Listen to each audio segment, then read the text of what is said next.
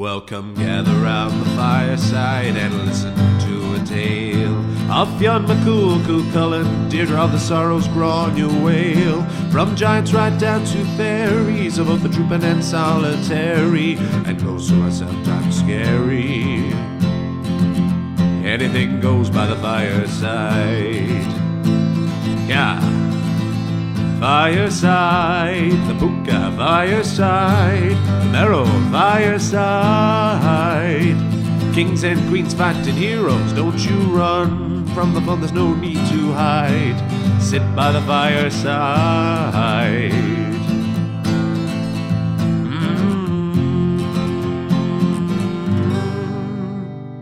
Fireside.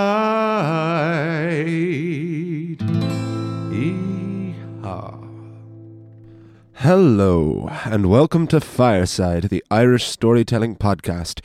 Each episode of Fireside, we take a story from folklore or mythology, we retell it, and we have a chat about the tale itself and about the craft, culture, and history of storytelling. My name is Kevin C. Olahan, and I am your host and your Fireside Bard. Welcome to episode 22 of Fireside, the Irish storytelling podcast. It gives me great pleasure to be coming to you once again from the Head Stuff Podcast Network studios here in Dublin.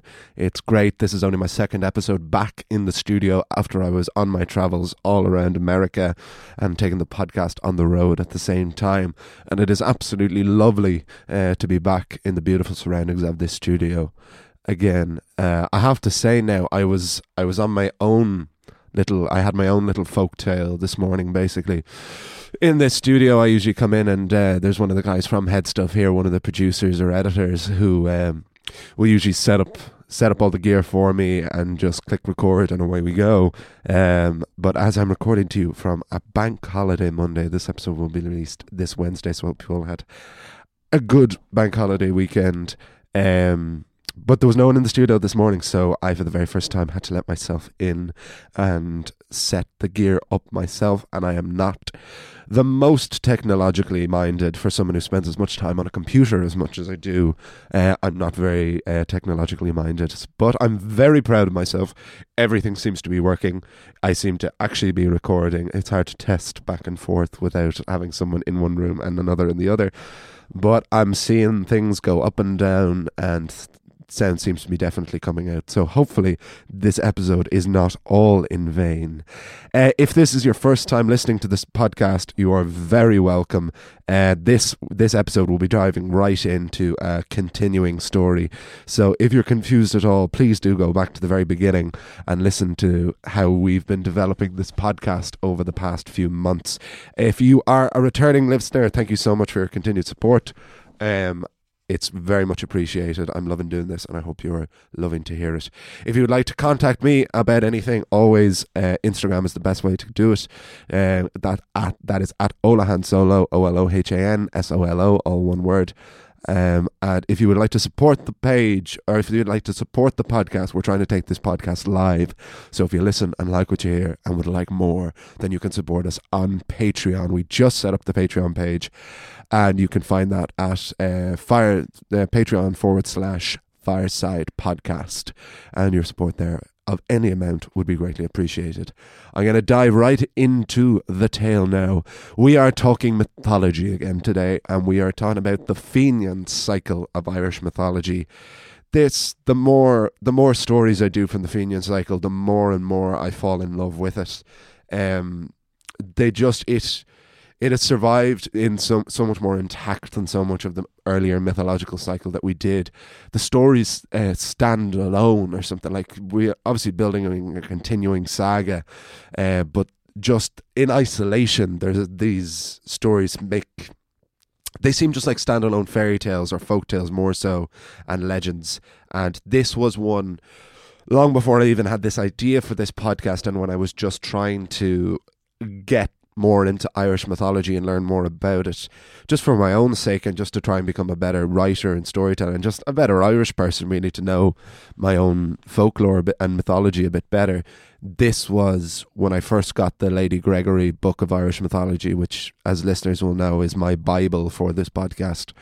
This was, on my first reading through it, this was a story that stayed with me. It was one I hadn't heard, but the elements of it and the story itself just struck a chord and stayed with me, and I was delighted to be at this story now and to write my own version of it. So I hope you enjoy it. I'm going to chat more, of course, after the tale itself, but first I'm going to tell the story. So here is The Legend of Sadhbh on Fireside.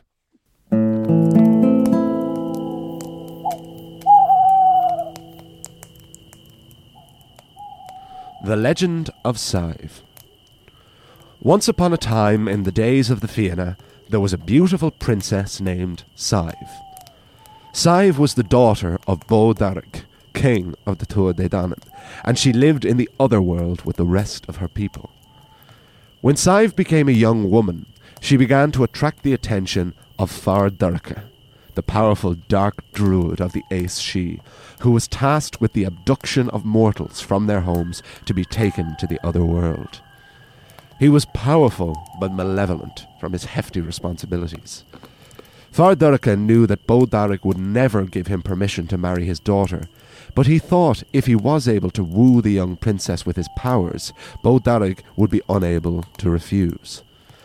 Fardurka came to Sadhbh many times, and each time Sadhbh refused. She did not love him. He was a stranger. Fardurka said that once she got to know him, she would return his love. But Sadhbh knew him all she needed to. She knew his task involved the kidnapping of innocents who would often never see their homes again. The name Sadhbh means sweet and lovely, and the princess lived up to that name. She would play no part in Fardurka's escapades. Sadhbh told the Dark Druid this on his third visit to her. This enraged Fardurka, and he decided that if he could not have the love of the princess, no one could. He took out his druid wand and transformed Sadhbh into a deer. The druid said to his unrequited love, "You have spurned me for the last time, and even though I cannot bring myself to harm your beauty, in that form you will roam terrified through the woods until you are hunted and torn apart by dogs or wolves. Who knows? Maybe one day I will feast upon your flesh, and we will be one after all." The young deer fled terrified from her home and into the deep, dark forest. She galloped as fast as she could for as long as she could, while trying to get used to running on four legs and to not trip over herself. After the first couple of sleepless nights, Sadhbh began to think her heart would give out long before she could be killed by wild animals. But on the fourth night, Sadhbh was found by a young man. He spoke to her by name and said he was there to help. While the young doe didn't trust the stranger at first, she listened nonetheless. "I serve Fardurka. I am his apprentice, and he would kill me himself if he knew that I was here today. But I've been searching for you since you fled. It breaks my heart what the druid did to you, and although I am powerless to reverse the spell myself, there is still one way to break it." At this, Sadhbh began to approach the young apprentice. "If you can make your way to the mortal world where our people used to live, and find your way into a fort of the Fianna, the spell may be reversed," the stranger went on. "For while Fardurka is powerful, the Fianna are the defenders of our world and theirs. Their enchantments will overpower the Dark Druid."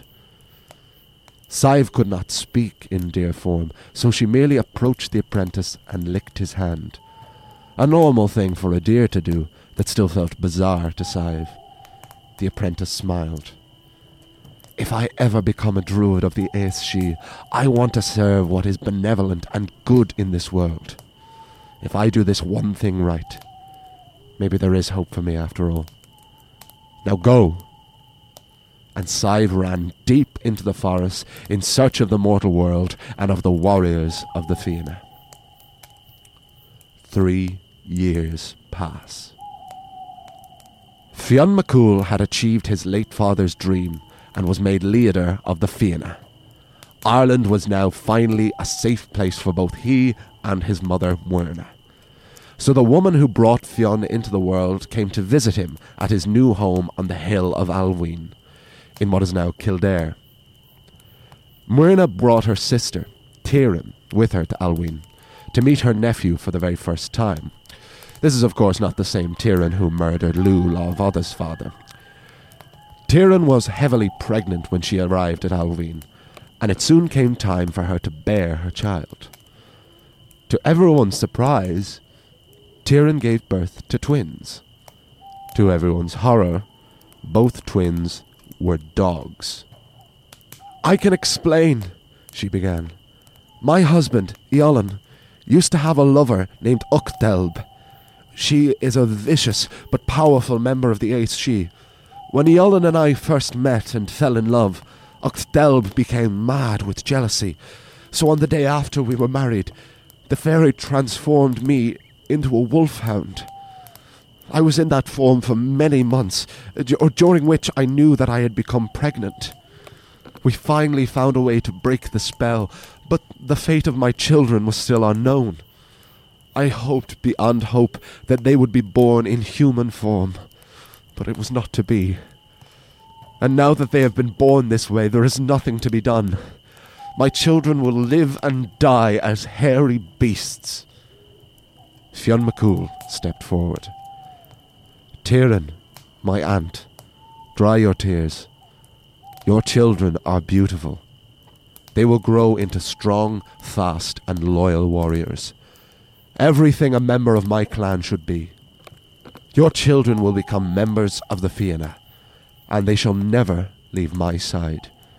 I will protect them until they can protect me." Fionn, as always, was a man of his word. The twin brother and sister were named Bran and Scolan, and grew into two mighty and magnificent Irish wolfhounds, the like of which had never been seen before. The pair had the intelligence and cunning of humans, and the hunting skill and loyalty of hounds. Two more faithful companions never served by the side of Fionn McCool. When the hounds were grown, Fionn went out hunting with his two cousins. They would often be in competition with each other, as to see who could bring down the first game. Fionn was an incredibly skilled hunter, having been raised himself in the woods, but he was never any match for Bran and Scolan. However, on this occasion, the two hounds bounded ahead of Fionn to make their kill, but when Fionn caught up to them, they were standing in front of a deer. To Fionn's dismay, neither Bran nor Scolan had harmed the doe. In fact, they almost looked like they were protecting it. They bordered its sides and occasionally would lick its hide.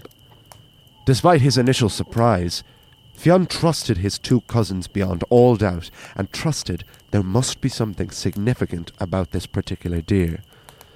So Fionn tied a rope gently around the doe's neck and guided it back to Alwyn. The moment the deer stepped foot on the grounds of Fionn's home, her deer skin shed from her, and she stood up tall as the beautiful woman she had been before. Fionn stood astonished. "Thank you, warrior of the Fianna. My name is Sadhbh. I am a princess of the Tuatha De Danann.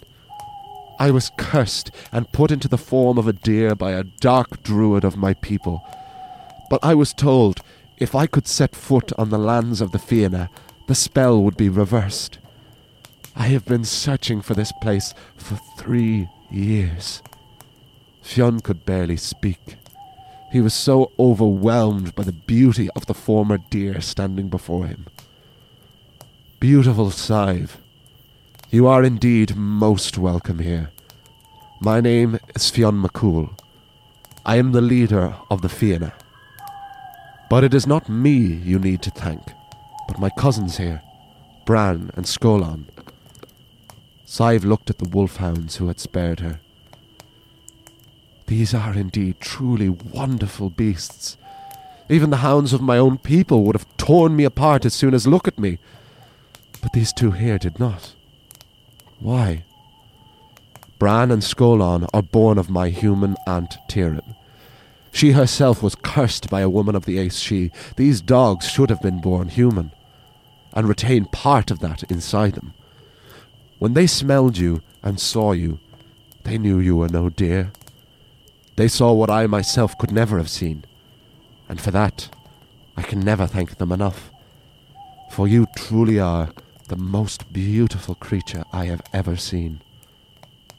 Fionn and Sadhbh immediately fell madly in love. They were married, and Fionn gave up all his other pleasures of hunting, fighting, and sport. Bran and Scolan were stationed outside Alwyn, and Fionn and Sadhbh rarely left their bedchamber. They lived for months on end in the throes of passion and blissful ignorance of anything in the world outside. But like the gift of a beautiful rose, nothing can last forever. And soon Fionn and the Fianna were called to action. Nordic invaders were raiding and ravaging the Kerry coastline, and the Fianna were tasked with repelling the attack and defending the land. Sadhbh had become pregnant, so Fionn was hesitant to leave, but he had a duty as the leader of the Fianna.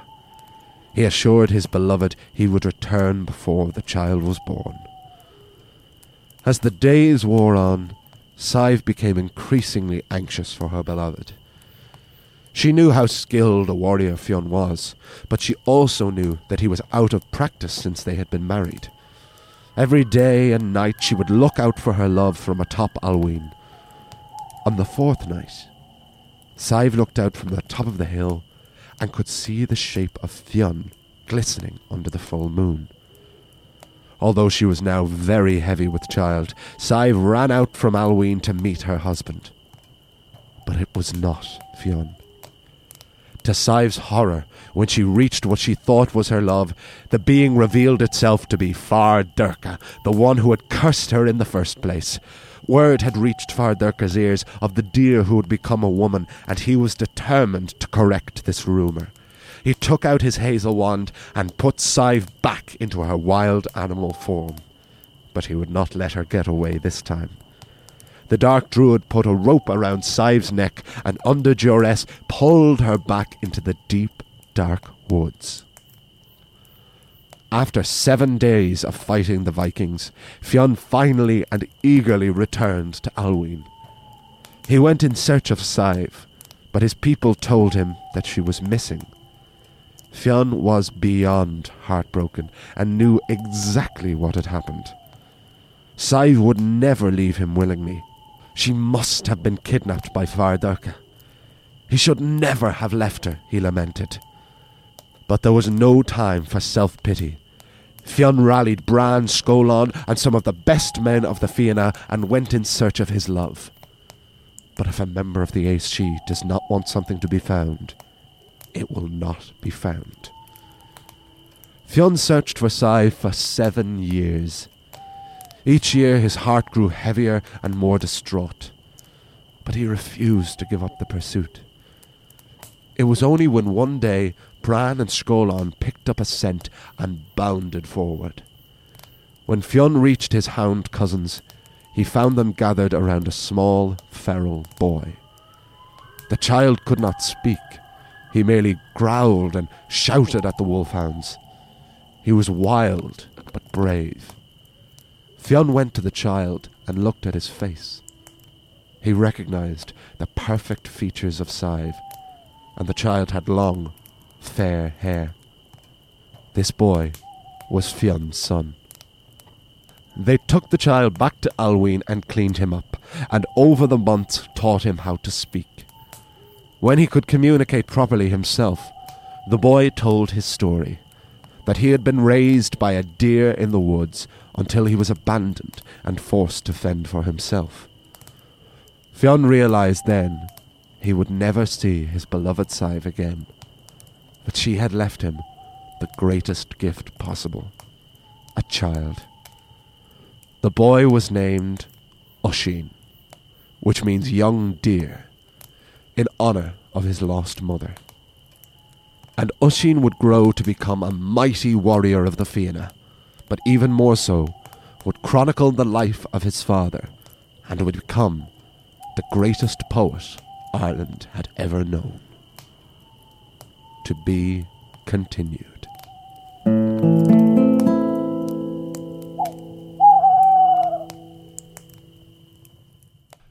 And that was The Legend of Sadhbh on Fireside. I hope you enjoyed it. Just, again, what a beautifully constructed story. We just, like the Fenian cycle, this is the third or fourth? It's the fourth, yeah. It's the fourth episode of the Fenian cycle that we've done. We've done the forming of the Fianna with the birth of Fionn. We've done the boyhood deeds of Fionn, which included the Salmon of Knowledge. We did him actually ascending to the leadership of the Fianna. And now we have him falling in love for the very first time. But even though I would like to think that those who have listened to the podcast before and have listened to all of the Fionn episodes, that this is just an addition and that everything you've learned before is just enriching this experience, this story can be totally taken out of context. It is just a classic tragic story of love that seems totally universal but also totally unique to Ireland, which I think is the most beautiful thing.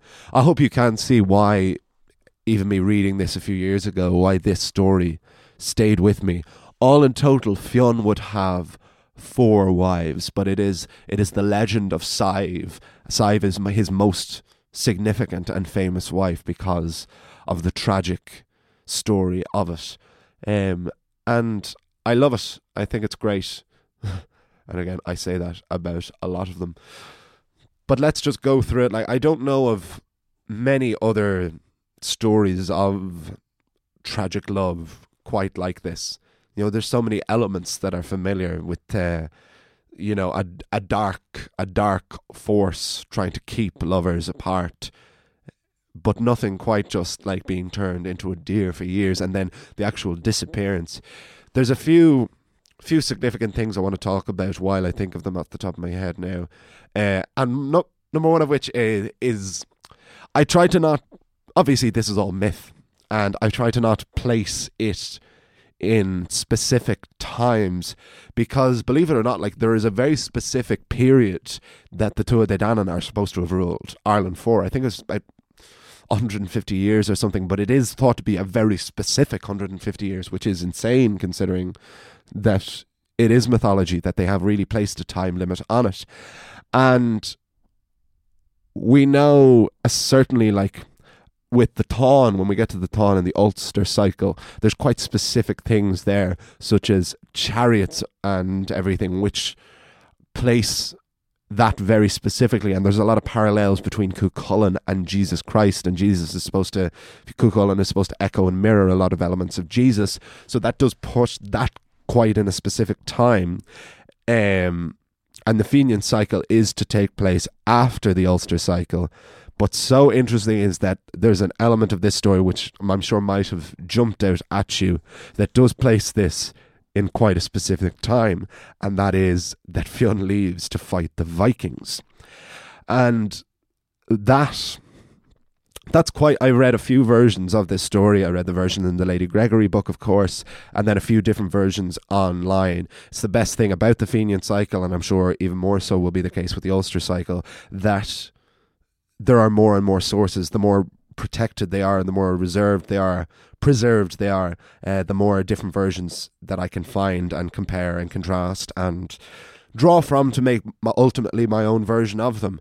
And that's great. But in basically every version I read, it is very specifically said that it is the Vikings that Fionn goes off to fight, which would place this very firmly in about the 9th century. I know that the Vikings founded Dublin in 841. So you're basically talking, that the life of Fionn and the Fenian cycle is about the 8th, 9th century, which is fascinating. But it makes it more rich in terms of that it almost makes it seem more real. But so interesting that it places it right like that. I thought so anyway. I happened to be listening to this audio series, this BBC audio series on Audible, called A Brief History of Ireland, or A Short History of Ireland, I think, which is basically, it's 245-minute episodes of the entire history of Ireland, from nothing but trees right up to the ceasefire of the Troubles in Northern Ireland. I think it's the full span. and I'm only about 36 or 37 episodes in, but I'm already, what am I at now? I'm basically at the Black Plague. The English have arrived and they're here to stay, basically. But listening to, I've had the whole chronicle of the Vikings already, from them arriving in the 9th century to them being ultimately overthrown by Brian Boru and by the Irish landowners, and then which indirectly led to the Normans coming over to Ireland, which will lead to English settlement and British colonisation of this country. But it really, hearing about the Vikings coming here and settling here, I never pretended to know a huge amount about the Vikings, even though Wicklow town, where I'm from, is very much a Viking town. Wicklow means Viking meadow in the Old Norse language, and it is very much, it's very specifically, it's a Danish blood that runs through the people of Wicklow. Like, it very much is a Viking town, like very much like Dublin. Dublin obviously is the ultimate Viking town. Sure, you can't move in Dublin without passing the bloody Viking splash tour, and while that is very much touristy, it's very true. And like, they did, like, there's an image of Vikings, of course, of these bearded barbarians with their axes coming over and raiding and pillaging, but they gave Ireland so much of its early civilization. They were the first people to mint coins. They built so much of our towns and cities. This is when that was when Ireland became towns and cities, was when the Vikings civilized it. And amazingly, like, I found out that it was actually like a Viking that built Christchurch originally. It was Silverbeard or something. I have to find that out. I apologise for any Viking experts who I may have insulted there, but I want to find out his name. Sigtryg Silkbeard, that's it. Found it, thank God. He was a Christian. He I don't know if he converted to, but he was a Christian Viking and built that first cathedral that still stands today. Would have built it probably out of wood there, and ultimately it built up. But like, even those familiar with, like, who live in Dublin or just know Dublin, like, as most people who listen to the podcast will be, I know there are a good few who listen to it outside of the country, but if you haven't been to Dublin, come. It's a great city. But the River Liffey used to be so much higher, so where Dublin Castle is now, which is a good bit away, like, there's Temple Bar stands between the River Liffey and Dublin Castle, and all of that would have been underwater. And Dublin Castle, and where Christchurch Cathedral is now at Wood Quay, that was where the Vikings first settled, and it became this incredibly valuable port town.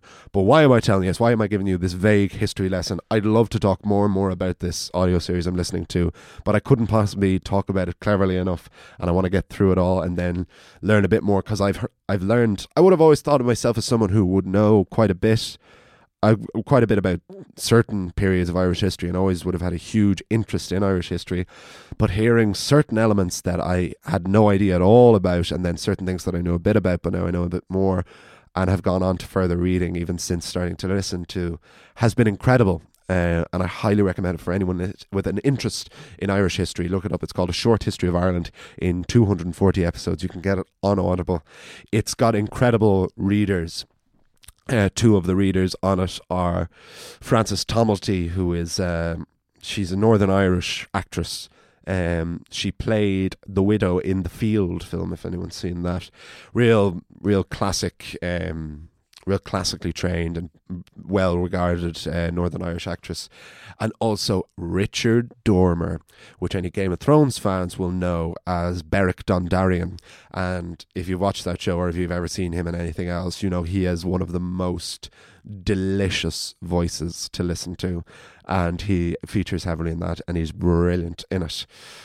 But again, this is why I'm saying this now in a roundabout way, is that we've a long way to go before we reach the end of Irish mythology. But I definitely think that after we finish Irish mythology, that Norse will definitely be the next port I go to, because there's always the choice. I always wanted to expand this podcast eventually to other mythologies. I never wanted this, even though this is the Irish storytelling podcast, I would consider any any stories that I tell on it would always be my Irish version of them, as it was with the American Irish folktales that we've been doing as well. But so the question always was, is like, where do we go after Ireland? Do we go to like German folklore? Do we go to Greek mythology? Do we go to Norse mythology? There's so many places you can go, but I really feel that Norse is the way to go after that. It's too steeped in Ireland. It's too much part of who we are as well. And listening to the history of the Vikings in Ireland and seeing how not black and white it was, in terms of it wasn't just that they came, they stayed and they went. It's like there was a struggle and a lot of them did stay, and we are still them in a lot of ways. And I think that's awesome, and definitely makes sense that the Norse would be the way to go after that. But that is a long way away. I'm sure we've got plenty more paddy mythology to get through before that. I'm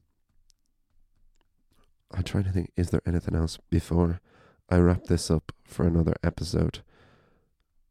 Oisín, yes. Sorry, we're introduced to Oisín here, and Oisín will become more and more of a character as we go on. In fact, Oisín is the Fenian cycle, basically. All of it is from his point of view. He is the Homer of it. You know, if Homer was the Odyssey, then Oisín is the Fenian cycle.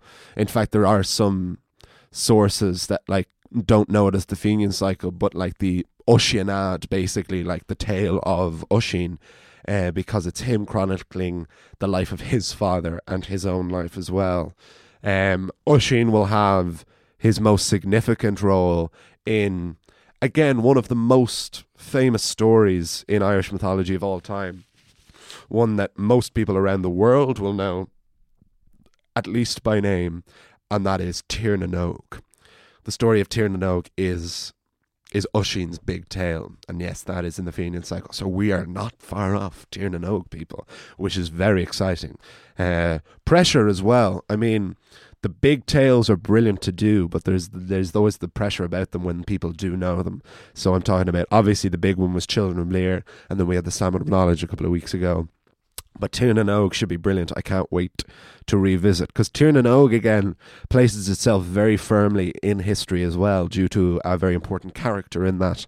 But we'll chat about all that once we actually dive into it. But I will wrap up this tale for now. I hope you enjoyed the podcast. I hope you enjoyed the story. If you would like to get in touch, as always, at Olahan Solo on Instagram, or you can support the podcast on Patreon. We want to take this podcast live. We want to present a live evening of storytelling. We want to have guests. We want to have other readers, other stories. I think I have great ideas for it, but we need your support, and we would like you to come along. So if you want, you can support the page on Patreon, Fireside Podcast. Look it up right there. Thank you, as always, to the folks at Head Stuff for supporting this podcast, to Jamie, my producer, to all of you for listening. And I will see you will hear me next time on Fireside, the Irish Storytelling Podcast. Goodbye. This podcast is part of the Head Stuff Podcast Network.